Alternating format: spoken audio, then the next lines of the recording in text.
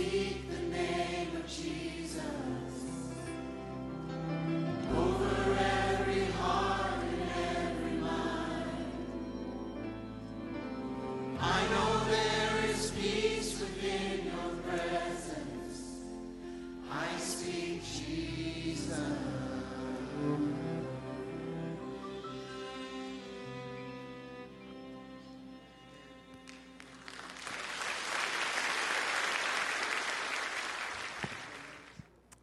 Amen. And that is exactly what we hope this morning. We want to speak the name of Jesus and magnify his name. Do want to welcome those of you who are joining with us online. If you're there on YouTube, on Twitter, on Facebook, be sure to like, to share, subscribe there, follow us. All those things help to get with their algorithms to get the word out even more. Make sure you do some comments there and maybe share what's going on. If you have some prayer requests, you can share those on any of those platforms. We'll see them. And Wednesday nights we use our Facebook Live to see the live stream there. Welcome to those who are listening on our phone live streaming. We know we have several who listen through that, and so thank you for being with us this morning also. If you do have access to our church website at highlandbaptistchurch.com, if you would go under the info tab there is where you can download this week's worship bulletin as well as the children's worship bulletins. If you need those in person, those are at the doors. They're in the windowsills. The children's worship ones are over here in the windowsill to my right. So be sure to get one of those. You can download them from the internet. You can send the link there to anybody that you want. There's one for ages 3 and up and one for ages 7 and up if you get the ones over here in person. And then also don't forget that we have our prayer list under that info tab, so be sure to download that and be praying through the many prayer requests that are on that list. But we just want to welcome everybody who's here with us this morning in our service. It's warm in the house of the Lord, isn't it? At least we're not out there where it's cold. So glad to be here this morning to fellowship and to worship together. So Brother Mike, if you'll come and lead us in our first hymn. Good morning, all. If you speak Jesus, then you've got a story to tell. Join us as we sing We've a Story to Tell, 586.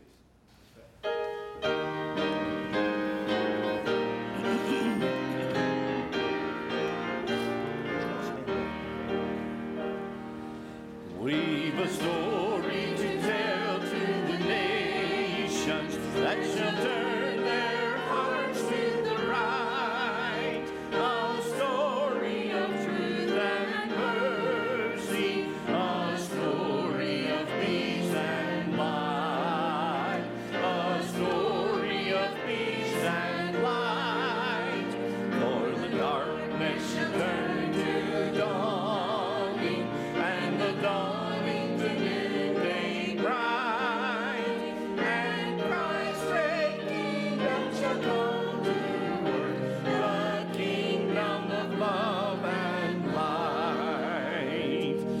We've a story we sung to the nations that shall lift their hearts to the Lord, a song that shall conquer evil and shatter the spear and sword, and shatter the spear and sword. For the darkness shall turn to dawning, and the dawning to noonday bright, and Christ's great kingdom shall come to earth, the kingdom of love and light. We've a message to give to the nations, that the Lord who reigneth above hath sent us His Son to save us and show us that God is love, and show us that God is love. For the darkness shall turn to dawning, and the dawning to noonday bright, and Christ's great kingdom shall come to earth, the kingdom of love and light. We've a Savior to show to the nations, who the path of sorrow hath trod, that all of the world's great peoples may come to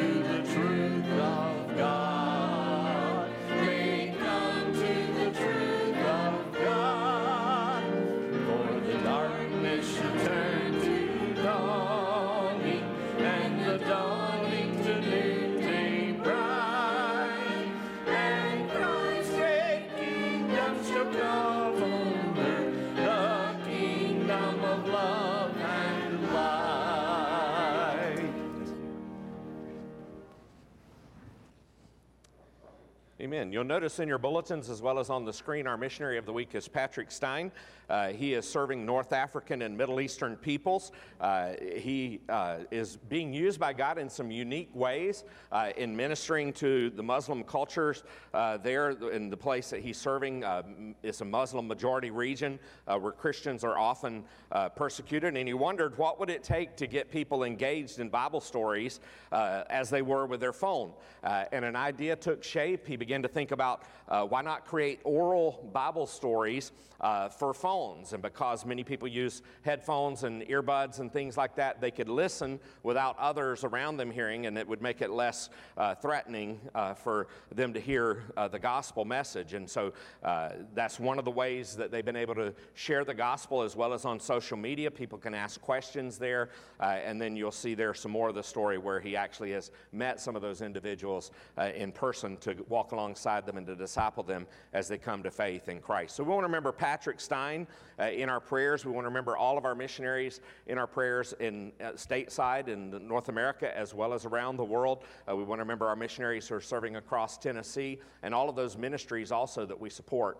as a church. So let's go to the Lord in prayer for our missionaries this morning. Heavenly Father, thank you for the blessing of who you are and all that you have done for us. Father, we thank you for the salvation you've made a way for us through Jesus Christ to have eternal life. And Father, I pray this morning, as there are many millions of people around this world who do not know Christ, thank you, Lord, for the call upon people's hearts to go and be missionaries like Patrick Stein.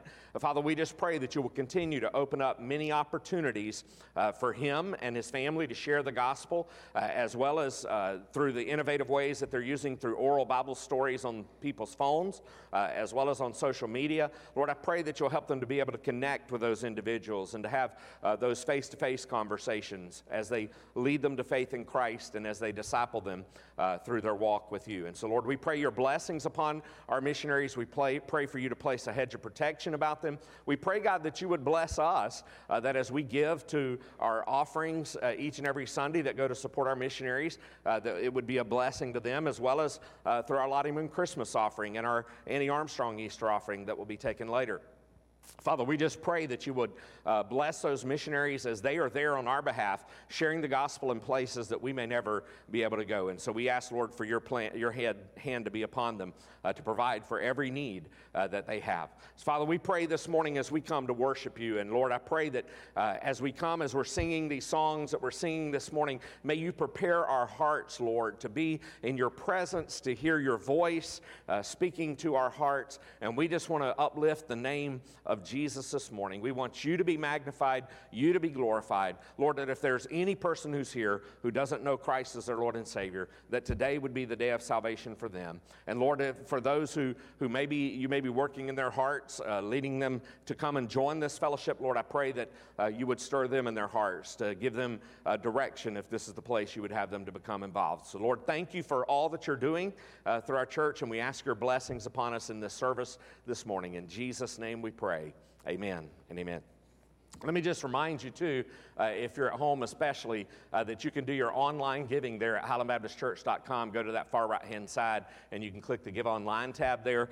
You can do your regular offering, your Lottie Moon Christmas offering in person. Those envelopes should be in the pews in front of you. The Lottie Moon Christmas offerings are in the windows, so be sure to grab one of those. And do continue to pray about giving towards the Lottie Moon Christmas offering, praying for those missionaries. There's a few things that are upcoming that I do want to just mention briefly this morning. You'll hear some more about it a little bit later, just to remind you. One of the things is yesterday I went to our association.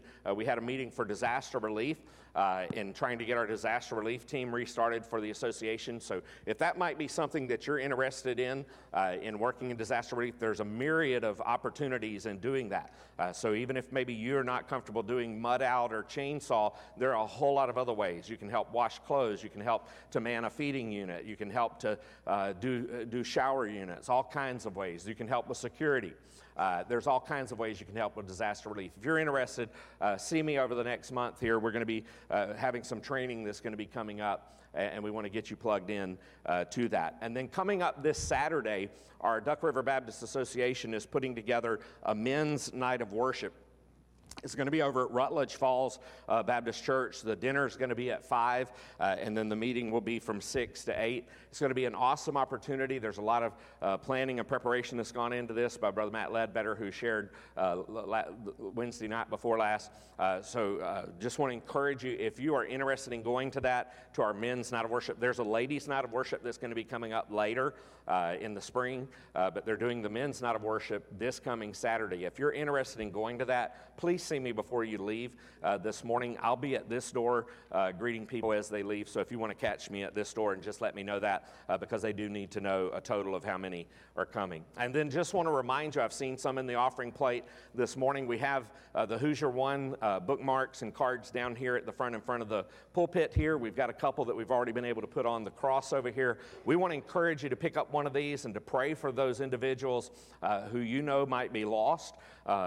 Maybe you don't know for sure that they're lost, but you assume they are because they're not maybe involved in church. We want to encourage you to take and write their name on this little blue half here, tear that off at the preparation there, put that in the offering plate as you leave, and then use the bookmark to be able to pray for those individuals for the next 30 days. So I want to encourage you to do that. As you put those on the cross over here, we're going to be putting out some prayer guides for people to be praying for those individuals, so you're not going to be the only one praying for them. Others will be praying for them also. And then the last thing is, if you're a guest here this morning, we want to encourage you to pick up one of our guest bags. If you came in this door out here, they're on the table.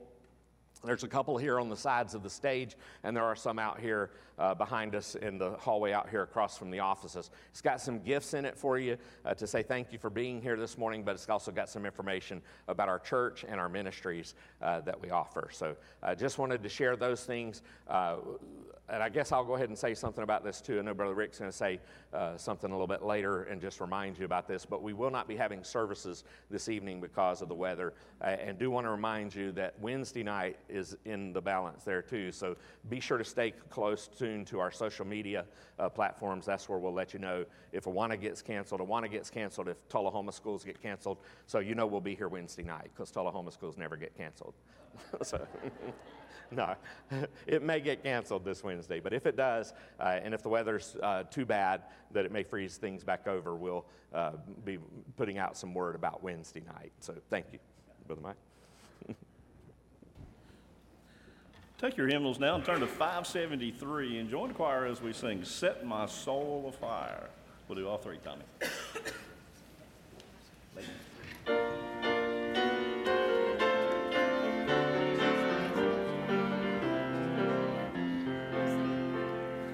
Set my soul afire,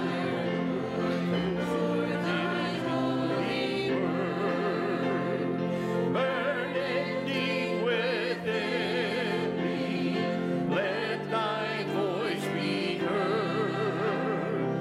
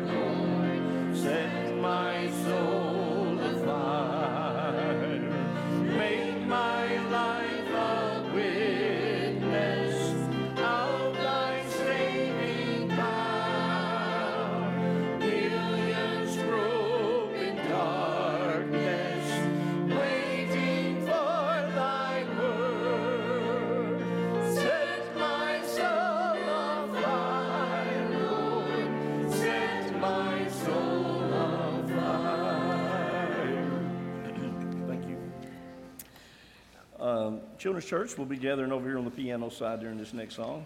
And in our discussions this morning, while we were practicing, it was recommended that maybe we let the ladies play it through this next song first, so you can just hear the way the music goes. So we're going to sing 597, Here Am I, Send Me. And I would ask you to stand and join us. Here Am I, Send Me. The ladies are going to play first.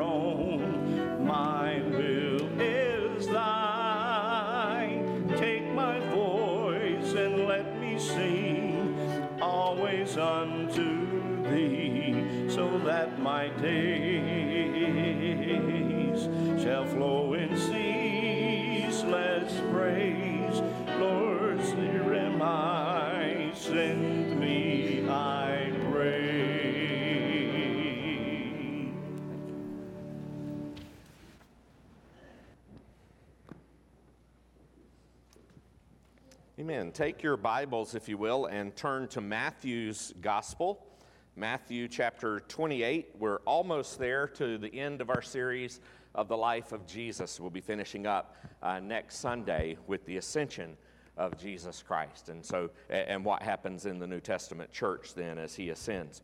So as we come to this passage this morning, I've entitled this message, The Main Thing. Because as you read Matthew's gospel, this is the main thing. The culmination of all that he's been writing about in his gospel is the culmination of the life of Jesus that he leaves with his disciples there, but also through virtue of that to us as his followers also. And so if you would, let's stand as we read God's word in honor of his word. Matthew chapter 28, we're just going to read verse 16 for right now. So verse 16 says this, Now the 11 disciples went to Galilee, to the mountain to which Jesus had directed them. Let's pray. Heavenly Father, we want to thank you for your word this morning. And Lord, I pray that we would truly understand from this passage what is the main thing for us as a church, as believers. Father, why are we still here on this earth until we draw our last dying breath or until the trumpet sounds and Jesus returns to call his church home? Father, I pray that you would help us to see the mission and the motive behind that mission of what we're to be doing. And Father, I pray that you would use this passage to stir our hearts, to spark a passion within our lives, Lord, to share the good news of the gospel with those that are in our circles of influence, in the places that you take us to. Lord, as we are going, may we make disciples. In Jesus' precious name we pray. Amen and amen. You can be seated. So as I said, as we come to these last parts here of Jesus' earthly life and the end of the Gospels, I want you to understand something here. As I said a while ago, this is not just the end. In fact, this is the climax. This is where Matthew has been going in his Gospel all along. This is where Jesus himself has been moving through all of his life to this point. This message that Jesus gives to his disciples before he ascends to the Father in heaven is so important that I can say to you in all honesty that if you understand all there is about the rest of the life of Jesus and you don't understand this, then you've missed the point. This is the climax of the Gospel of Matthew. It ends on a very, very dramatic note. Everything, in a sense, has been foundational to this particular encounter with the truth of Jesus that we find in these verses. So let's just continue reading here, if you will. Verse 17 goes on to say, "And when they saw him, they worshiped him, but some doubted." Verse 18 says, "And Jesus came and said to them, 'All authority in heaven and on earth has been given to me.'"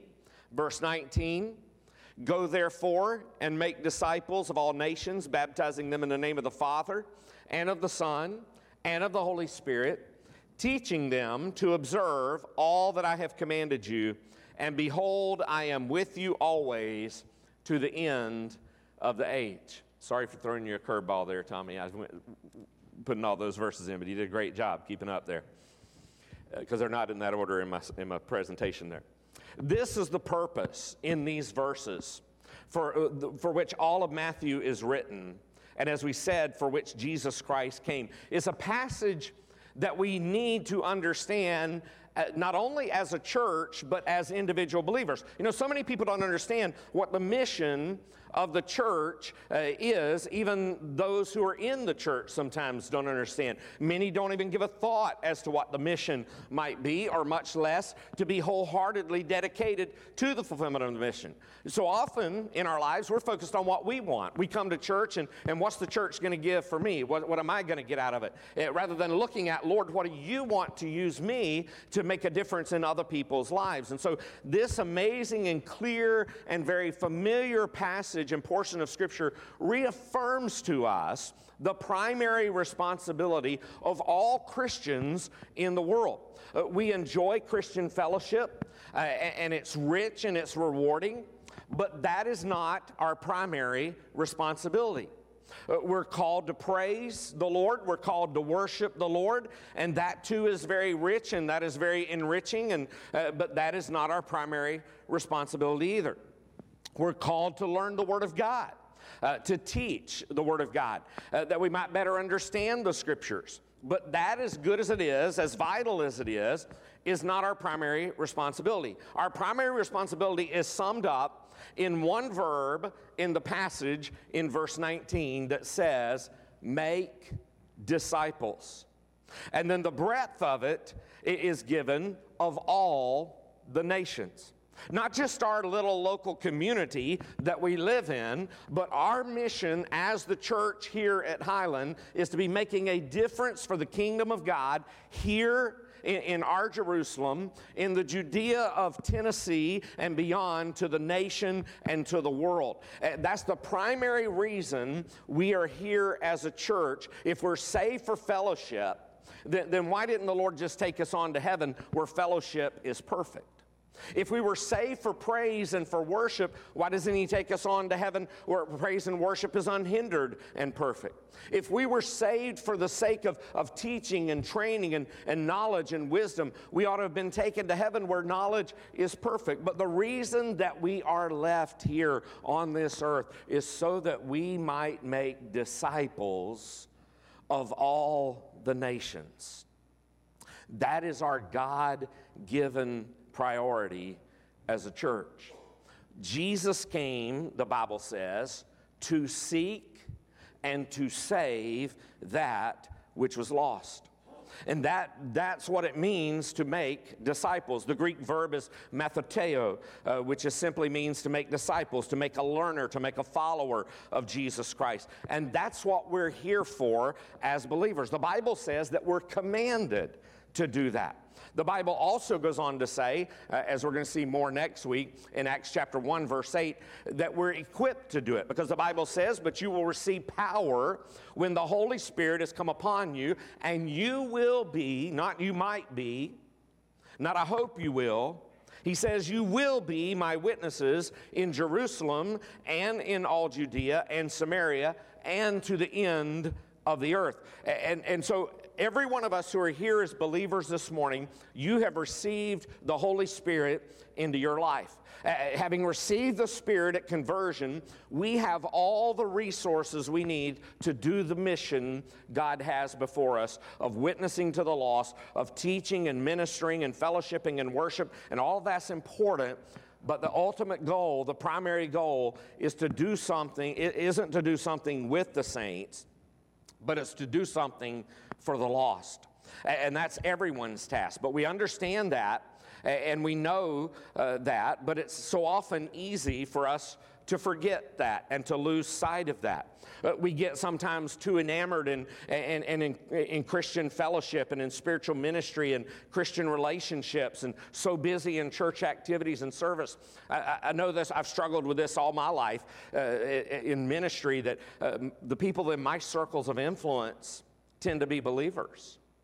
And I struggle with that in building relationships with people who are outside of those circles, who are lost, who don't know Christ. And so I'm always having to keep an eye open for people that I might meet in the community, maybe a waitress, maybe somebody who helps me at the grocery store, maybe a neighbor in our community, to build a relationship with them and to encourage them to faith in Christ. Because we get so focused and so surrounded by others who are like us.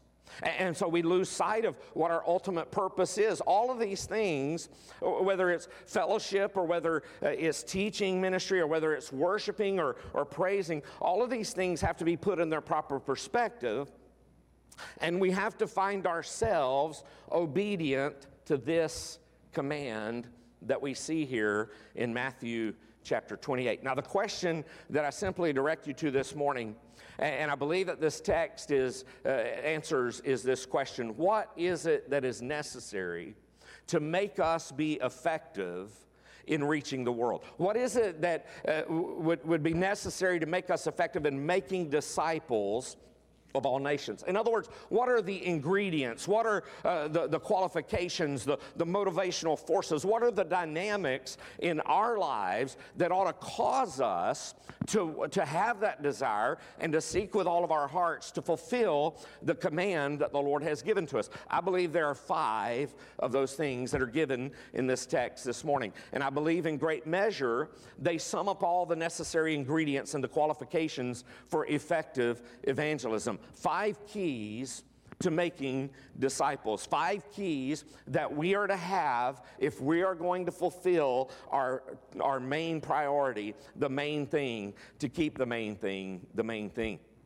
So number 1, and you may want to write these words down as we go through this, the first is availability. Availability. Look back to verse 16, if you will. Verse 16 says, "Now the 11 disciples went to Galilee, to the mountain to which Jesus had directed them." And I believe every scripture that's given to us in the Bible is there for our edification, to help us to learn, to gain insight into things. And this verse in particular lays a foundation for us to show us that availability is one of the first, and I believe the primary thing here, the primary key that we need to have to fulfill the mission God has before us. And so at this point here, it doesn't take somebody who's necessarily deep in Greek language to understand it. When Jesus said, "Meet me in a mountain in Galilee," some people showed up. It also seems to me that's where any kind of effective ministry starts. It starts with showing up. If nobody shows up, how do you do the ministry? It starts with being initially available. Somebody said the greatest ability is availability. There's a sense in which that is true, because no matter what other ability you might have, if you're not available, the other ability isn't of any consequence. Everything starts with being there. Everything starts with showing up. Now, we don't know specifically where this was. We know it's on a mountain, but we don't know specifically which mountain. There's no geographical indication of which particular mountain, other than it's a mountain that Jesus has designated as the meeting place. We don't really know even the time that this occurred. Now, obviously, it occurs after the resurrection, which has already happened. It's also after several post-resurrection appearances. It's after Luke 24 that we've looked at before, where Jesus appeared on the road to Emmaus. It's also after he met the meeting 8 days after his resurrection. That's recorded for us in John chapter 20 that we looked at a few weeks ago. It's surely after the meeting with the 7 that occurred in John 21 that we looked at last week, where he meets the disciples there on the seashore, and he's eating fish, and they're out fishing in the sea. They've gone back to their old profession. So sometime after the resurrection, after the 8-day appearance of the resurrection, after the appearing there on the Sea of Galilee, after they'd gone back to setting up their fishing business, sometime after all of that, somewhere between 3 and 4 weeks, no doubt, after the resurrection, remember the Lord ascends about 40 days, after about 40 days, so it would have been before that, somewhere between 3 and 4 weeks, probably after the resurrection, Jesus meets with his disciples. Now, it doesn't say that it was exclusively the 11 disciples that were left, minus Judas, who had already killed himself. It's very likely that not only that the disciples were there, but others were there also. In fact, the scriptures tell us that there could have been up to 500. Jesus appeared to over 500. It could have been up to 500 in Galilee, where the preponderance of believers live. So somewhere, probably on a hillside, on a mountainside in Galilee, a mountain that's unknown to us, a large crowd of disciples have gathered together with the 11. Now, this crowd was believers with all of their weaknesses, with all of their questions, with all of their confusion, with all of their fear, with all of their bewilderment about how it was Jesus had wound up dying on a cross, and now they're ready to see, some of them to see Jesus for the first time ever after his resurrection. And so some of their confusion and some of their questioning, they pray and they hope is going to be resolved in this meeting. So Jesus has said, go to this place. And so there's people showing up. Understand the reality that nothing happens except to those who are available to have it happen. Those who showed up are the ones who get to experience this with Jesus. When Isaiah chapter 6 and verse 8 says, "Here am I, send me," he was repeating the point of availability, which is the starting point for effective service to Jesus Christ. They were there. They wanted to see the living Christ. There was enough desire in their hearts to follow him, to bring them to this place. And because they were there, they were privileged with his presence, with his promise, and with these words, the Great Commission. Now, at some point, it's fair to say that fulfilling the mission duty of your life to make disciples of other people begins with meeting the Lord at the appointed place in the Word of God, in prayer, and in the assembly of the redeemed. You're never going to have any kind of impact on this world unless you're willing to set aside time to be alone with the Lord, to be in his Word, to be with his people, to be in prayer. Now, there are some people, they never bother to go to the lost because they can't even bother to get together with the saved. They never have much to say to those who are without Christ because they have very little to say to the Lord himself. So you have to ask yourself about your availability, because I'm convinced that those people who are to be the most effective in making disciples are doing that because there's an overflow of a closeness of living with and in Christ. They choose to be in the Word of God. They choose to be in prayer. They choose to be joined together with the redeemed, with other believers. Out of that kind of fellowship with the presence of a living Lord comes that motivation for us to carry out the cause and the command that he gives here. So the first thing you need to see this morning is you showed up. You're here this morning. You're not here by accident or happenstance. You're here because God brought you here this morning, brought you to our online platform there to hear the Word of God as he speaks to your heart. You've made yourself available. Here's the second thing. Worship. Worship. Look again at verse 17 and verse 18, especially verse 17. Verse 17 says, "And when they saw him, they worshiped him." Now, proskuneo is the Greek word there for worshiped, and it means that they literally prostrated themselves before the Lord, before Jesus, in an adoring worship.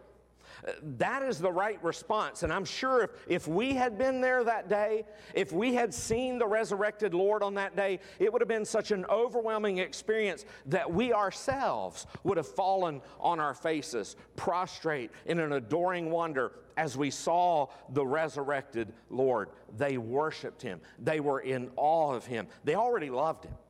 They already trusted him. They had already affirmed their praise to him. But notice that this is consistent all throughout Matthew's emphasis. If you go back to the very beginning of the first chapter or two in Matthew's gospel, he introduces the coming of Christ and his birth. And Matthew in his gospel is very careful to point out that there were wise men, there were magi who came and worshiped him. And now when you come to the end of his gospel, here as he concludes his gospel, he's very concerned here also in his gospel to point out again that he was worshiped. Back in chapter 28 and verse 9, he talks about the fact that even before this, there were those who expressed worship to him as they took hold of his feet. You see, the one who came to be worshiped is worshiped here. He was to be worshiped. He was worshiped because of when he accomplished redemption by his sacrifice on the cross of himself as he appeared to his people. But notice at the end of verse 17, even with all that they had seen, some were doubtful. Some doubted. Now, some might say, as you're reading this gospel, why in the world would Matthew put that in there? Why would he say some doubted? I mean, if you look at that, you don't have to say that. Some might say, well, that plants a seed of doubt in somebody's mind who's skeptical of the Scripture, that says, I don't know if I can really believe that. And if you think that's strange for me, then realize that there were some people that were there that day who saw Jesus after his resurrection, and they doubted too. It seems like when you look at it, that it could cause some confusion for someone in their unbelief. So why does that have to be said, that some doubted? Well, the answer is very simple. It's because it was true. The Bible always is transparently honest. The biblical writer here, Matthew, is never caught up in some human effort to convince people of the resurrection by made up and selective reporting, to cherry pick the events, to say, here's how it all came to be. And you see that all throughout the Gospels, warts and all about the disciples. The biblical writer here isn't just selectively gathering evidence. They just record the facts. He records the truth. And the truth is, some were doubtful. Not surprising. I mean, think about it. They weren't used to seeing resurrected people. I mean, they had their doubts because that's a part of the fallenness of mankind. as part of the human sinful nature. And they had to this point, they had not seen the resurrected Christ. They had heard that he was risen. And so think about it. You know, if I don't wear my glasses, you're just a big blur out there. Some of you wear glasses. You take your glasses off, you can't see anything. It's all a big blur. You know, think about that. You ever thought about it up until the invention of glasses that a large portion of the population saw a fuzzy world? And here you have a lot of people on this mountainside. Maybe the sun's bright. It usually would be in that part of the world. Jesus was a little far off in his glorified body, which had kind of a presence that was to one degree or another a bit unrealistic or unlike what they had been familiar with before. And here, they're trying to focus their unaided eyes on this somewhat distant figure and trying to focus their weak faith on the reality of the risen Christ. And I don't think it was doubt here that chooses to reject evidence. I believe this doubt that we see here in this part of the gospel it was an honest doubt that just needed more evidence. And so notice in verse 18, in the beginning of verse 18, Jesus does an interesting thing. And Jesus came and said to them. Isn't that interesting? Why do you think he did that? Why do you think he came? I think it was to give them more evidence, because you think back to when they were in the upper room, you think about what did he say to Thomas in the upper room? He said, look, see the scars, the nail prints in my hand, see the place in my side. He needed to see the physical evidence there. I think it was to give them more evidence, and that's plenty of evidence to see the nail prints in his hand. Jesus approaching them, the Greek text says, they just weren't sure that it's really the Lord because they hadn't seen him before. Only the 11 and some women had seen him, and this isn't something that happens every day. So Jesus came near, and he came nearer and nearer to erase any doubt. Whatever it was about his resurrection glory, it didn't change the fact that he could be recognized by those who had seen him before his death. And so they saw his beauty, and they saw that appearance so mild and yet so almighty, so entirely human and yet so divine, so mild and yet so powerful, the Lion of the tribe of Judah, the conqueror of death and hell, and yet the Lamb of God. They saw him. And I am sure that after Jesus came, when they saw him, they found themselves ashamed and joined those who worshiped. To worship is to acknowledge deity, to acknowledge majesty, to acknowledge sovereignty, to acknowledge glory. And that's essential, I believe, in the life of one who would be a disciple maker. So let me ask you this morning, do you worship Jesus? Not half-heartedly, but with all your heart, with all your soul, with all your strength, with all your mind. Because understand this, it's only when you're consumed with the love of Jesus, when you're consumed with adoring praise to Jesus, that you're literally controlled by that.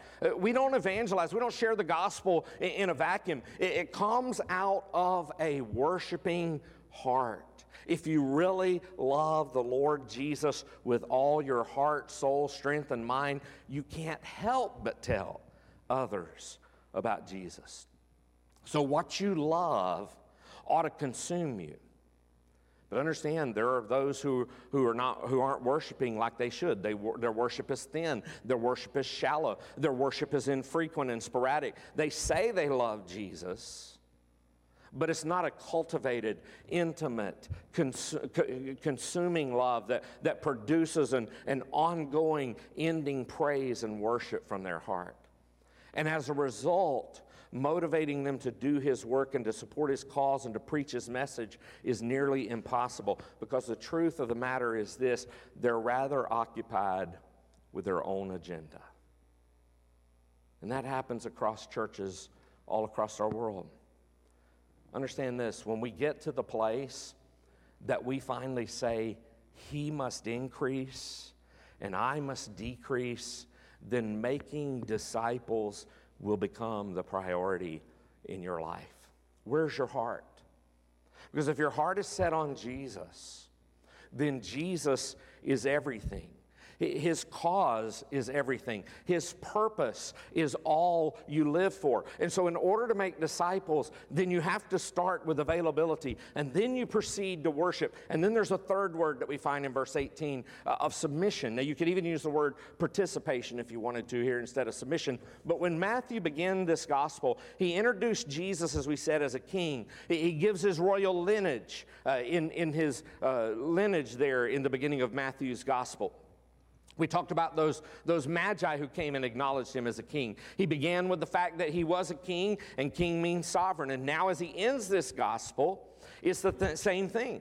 Because notice what verse 18 goes on to tell us. He says, "And Jesus came and said to them, 'All authority in heaven and on earth has been given to me,'" which is another way to say that he is King of kings and Lord of lords.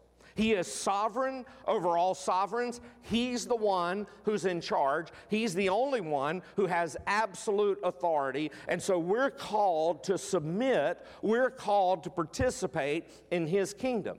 Now that word authority is the Greek word exousia. It could be translated permission. It's sometimes translated privileged, sometimes power, or sometimes right or authority. But I think the simplest definition is this: complete freedom of action. In other words, nothing causes his action. He's completely free to cause it himself. There's nothing that hinders his action. It's complete freedom of action. It's authority. You act independently of any other person or influence.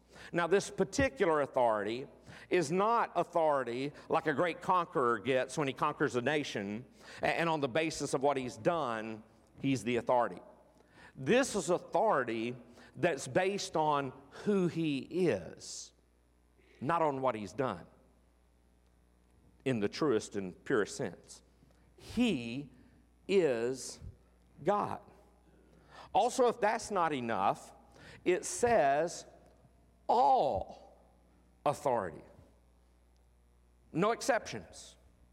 All authority. Total sovereign. Total right to rule. It's been given to him by God the Father. And so this statement is also intended to establish for us and for the disciples who's in charge. Not the disciples, not us, but Jesus. And so he is the king. He is the authority, and he is sovereign authority over heaven and earth and all, and that means all of us. We are to submit to that authority. What are the necessary ingredients for effective making of disciples? First of all, to be available, to be present.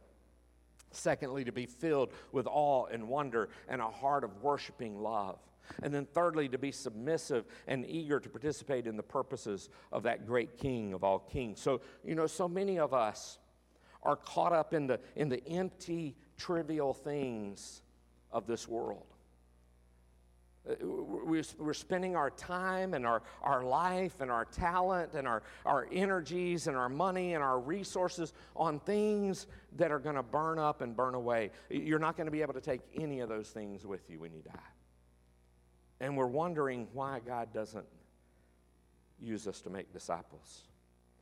And the reason is because we have to back up and start with these attitudes. The first place to go to is for correction in our heart, and to check it out is to ask, do I have a willing heart? Have I made myself available to the Lord? Have I just showed up? Are you there listening to the voice of God? Are you dwelling with him? Are you hearing him speak through the Spirit? Do you have a worshiping heart? Do you have a humble heart, submitting to the privilege of sharing in the kingdom work? Not that you're focused on, this is my life and I'm going to live it the way I want to. I did it my way. There's another essential element, very crucial. It's the fourth one. It's found in verse 19, and that's obedience. Notice verse 19 begins, "Go, therefore." Now, the word therefore is a good place for that transition. It's saying this: if you're available, if you're worshipful, if you're submissive, therefore go. And here we come directly in contact with obedience. We have here in this verse a command. The command is making disciples. The word go is not in the imperative.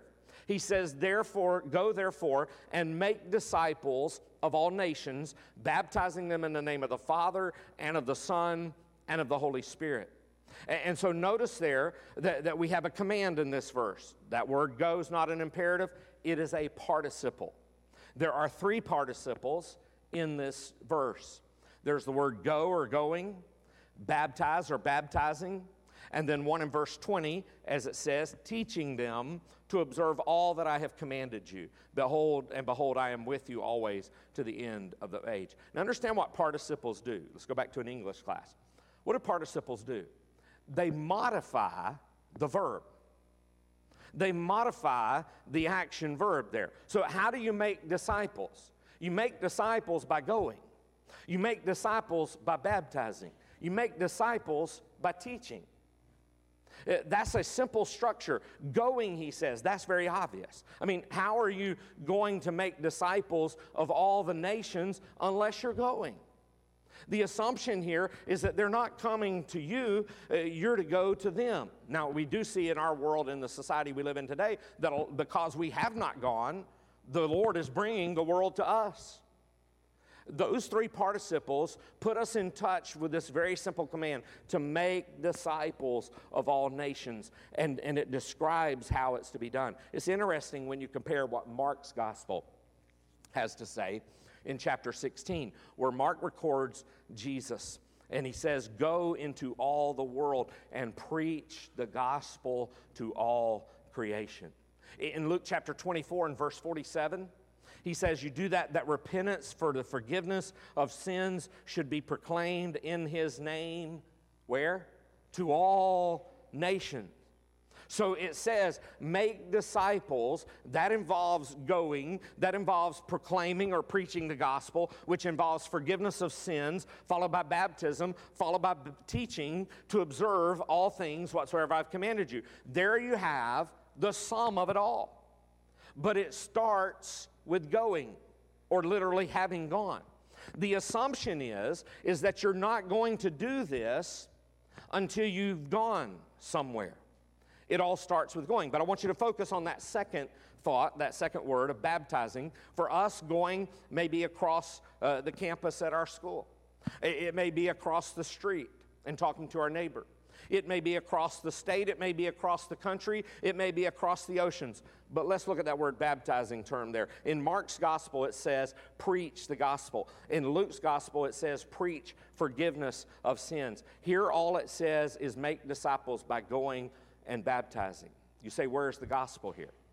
Well, the assumption here is that you know the word baptizing is loaded with the proclaiming of the gospel, because to be baptized is to be visibly carrying out a symbol that illustrates the death, the burial, and the resurrection of Jesus Christ. How can you show that picture if you've never heard that? Baptism was a simple public sign, a public confession that a person has identified themselves in the death and the burial and the resurrection of Jesus. It assumes then that the preaching of the gospel, the death of Jesus Christ, the resurrection of Jesus Christ, and all that is involved in its significance. So baptism, many times in the New Testament, became inseparable from leading people to the knowledge of Jesus, that when you said baptism, you were also referring to conversion. When he says baptizing them, he means leading them to the knowledge of Jesus Christ, or proclaiming the gospel so that they identify with Jesus in his death, in his burial, in his resurrection. And they commit themselves to him, to confess him as their Lord and their Savior. That's all inherent in the word baptizing. That's how we're to evangelize. We're to be obedient to this pattern. We start with availability. We proceed to worship, then submission, then obedience, and fifthly and finally, notice in verse 20, power. Power. Teaching them to observe all things that I have commanded you, and behold, I am with you always to the end of the age. Such a noble responsibility, such an eternal task, demands something beyond our own resources, beyond what we can do. Because understand this, I can't save anybody, and neither can you.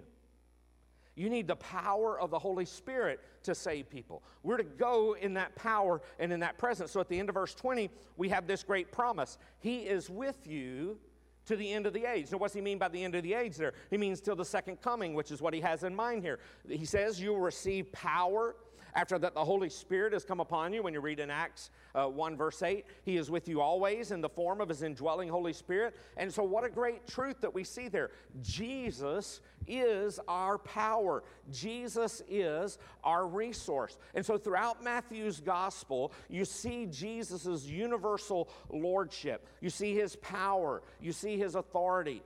But think about how some of the ways that this is played out in these 28 chapters. In Matthew's gospel. It shows in Matthew's gospel that he has authority over nature and the nations. You remember he calmed the sea with a rebuke, showing his power over nature. His authority over the nations is one of the central themes of the Great Commission, because all people are called, were to be his disciples.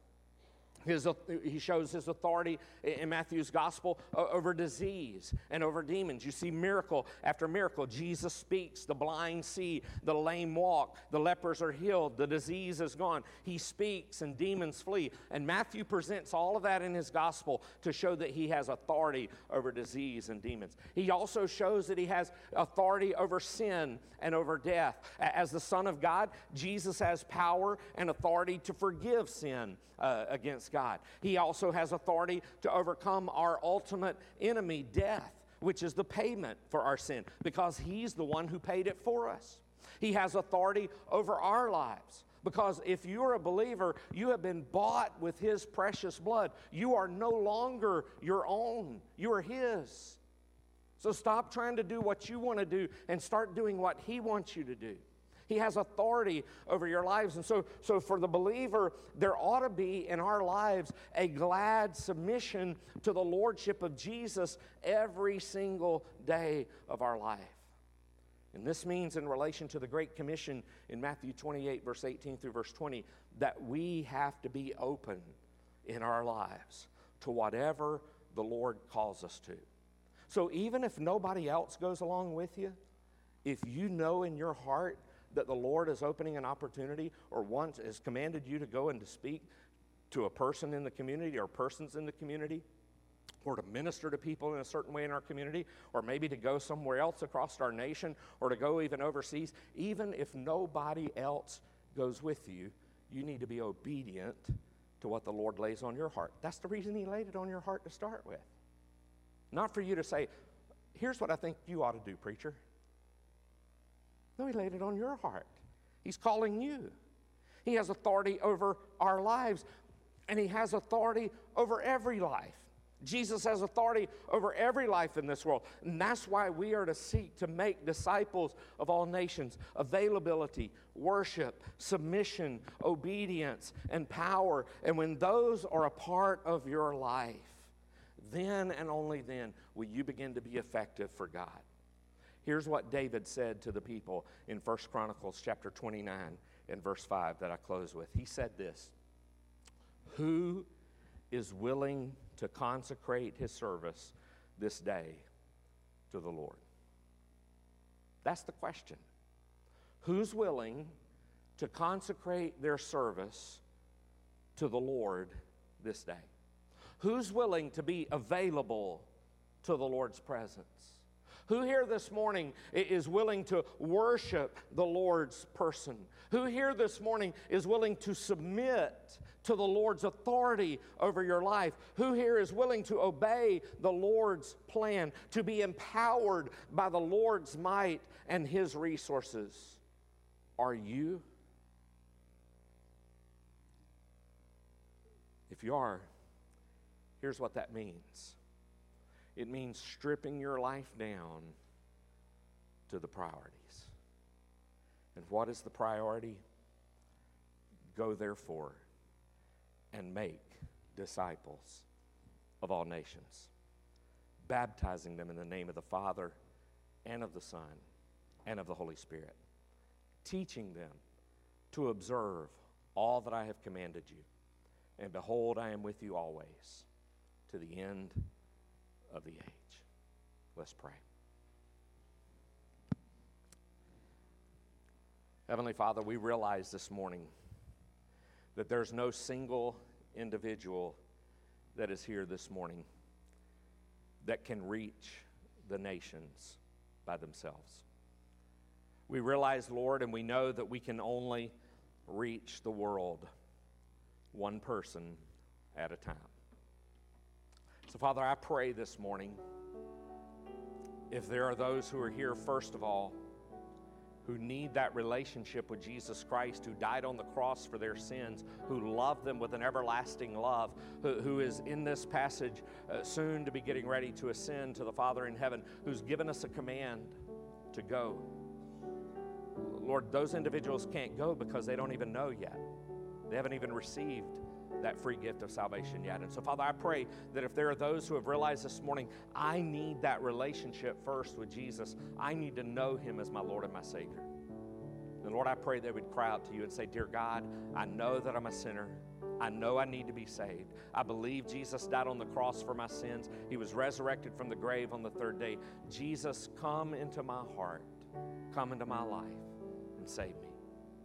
And help me to live for you all the days of my life. I repent of my sin, I turn away from it, and I turn to follow you, Jesus. Lord, if there's someone who's prayed something like that in their heart this morning, and maybe even in their own words, Lord, I pray they would come this morning to publicly profess that faith in Christ and then to follow through in the waters of believers' baptism, to give that picture of what Christ has done in their lives. But Lord, I dare say there are many who are here this morning, some even who are watching online, who they've already made that profession of faith in Jesus as their Lord and Savior, but somewhere along the way, life has become about them and not about you. It's become about their priorities and their agenda rather than the main thing, and keeping the main thing the main thing. So, Father, I pray this morning that we would come as believers with repentant hearts, saying, Lord, here I am. I have not made myself available as I should, and I come to make myself available. Lord, I have not worshiped you and experienced true worship in your presence as I should because I've been more focused on the things of this world. Lord, I pray this morning that if there are those who are here this morning who realize I have not submitted myself to you, it's been about the pride of my own life. Lord, I pray they'd come to submission. There are others, Lord, who realize, Lord, I've not been obedient. Maybe not a willful disobedience, but I just didn't do what you told me to do, what you've commanded me to do in this passage. Lord, I pray they would come with repentant hearts. Lord, there may be some of us who are here this morning that we've been trying to do things in our own strength, in our own might. And you want us to come into the presence of the power of the Holy Spirit within our lives and to just do what you've commanded us to do and let you work in and through us to make a difference and an impact for your kingdom in this world where you've placed us. Lord, bring us one person this week. One person that we can start praying for. One person we can reach for the sake of your Son, Jesus Christ. We pray all these things in Jesus' name. Amen. As we stand, as we sing our hymn of invitation, I surrender all. Maybe you need to come this morning to this altar in repentance. Would you come as we stand, as we sing? Whatever decision you need to make, Brother Mike, come and lead us, if you will.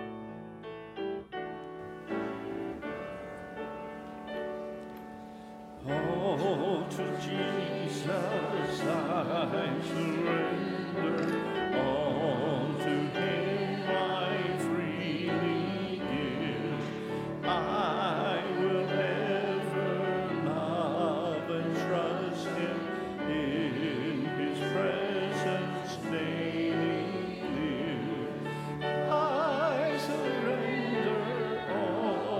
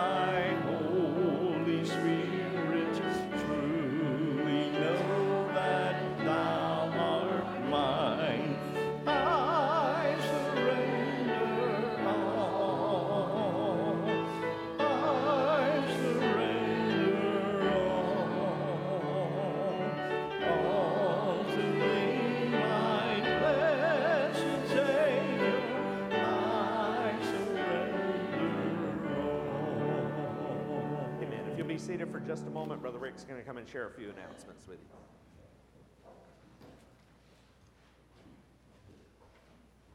you. Couple of announcements and just some reminders.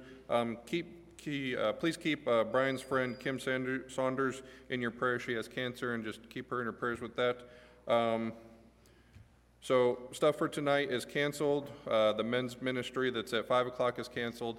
The deacons meeting that was at 4 o'clock will be next week, and then no services tonight. Reminders that next week, Sunday, January 20th, 8 o'clock in the morning, we have a men's ministry breakfast here. And if you're helping out with that, be here at 7 to help start cooking.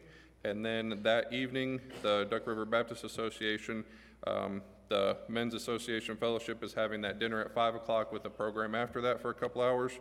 Please let Brother Jim know if you're going to that so he can get them a number of how many are going. Matt needs youth camp deposits as soon as possible, so get those to him if you have plans on any of your kids going to camps this summer. And Awana will be following the school schedule, so if school is canceled, Awana will be canceled. So keep that in mind, but also if something changes through the weather through the week and school is still in session, but things kind of change throughout the evening, or that both Awana may or may not be canceled, and then also services may be canceled on Wednesday. So just keep that in mind with all the stuff going on. Also, keep in mind that February 3rd is the chili cook-off with the youth. That's a really good time to come show off your skills at cooking, and you get a lot to eat. Matt has told me very specifically there is an epic prize for the winner of that. So come support the youth with that, but also have a good night of fellowship. And I believe that's it. So if you'll go with me to the Lord in prayer, we'll close out. Dear gracious Lord, our Heavenly Father, we just come before you with humble hearts and thankful hearts with everything you give us each and every day, Lord. We thank you for this opportunity to worship you this morning, Lord, and ask you to continue our worship throughout the week. We ask you to forgive us where we fail you, Lord, in sin, but we thank you so much for Jesus Christ and what he's done for us to cover those sins. In Jesus' name I pray. Amen.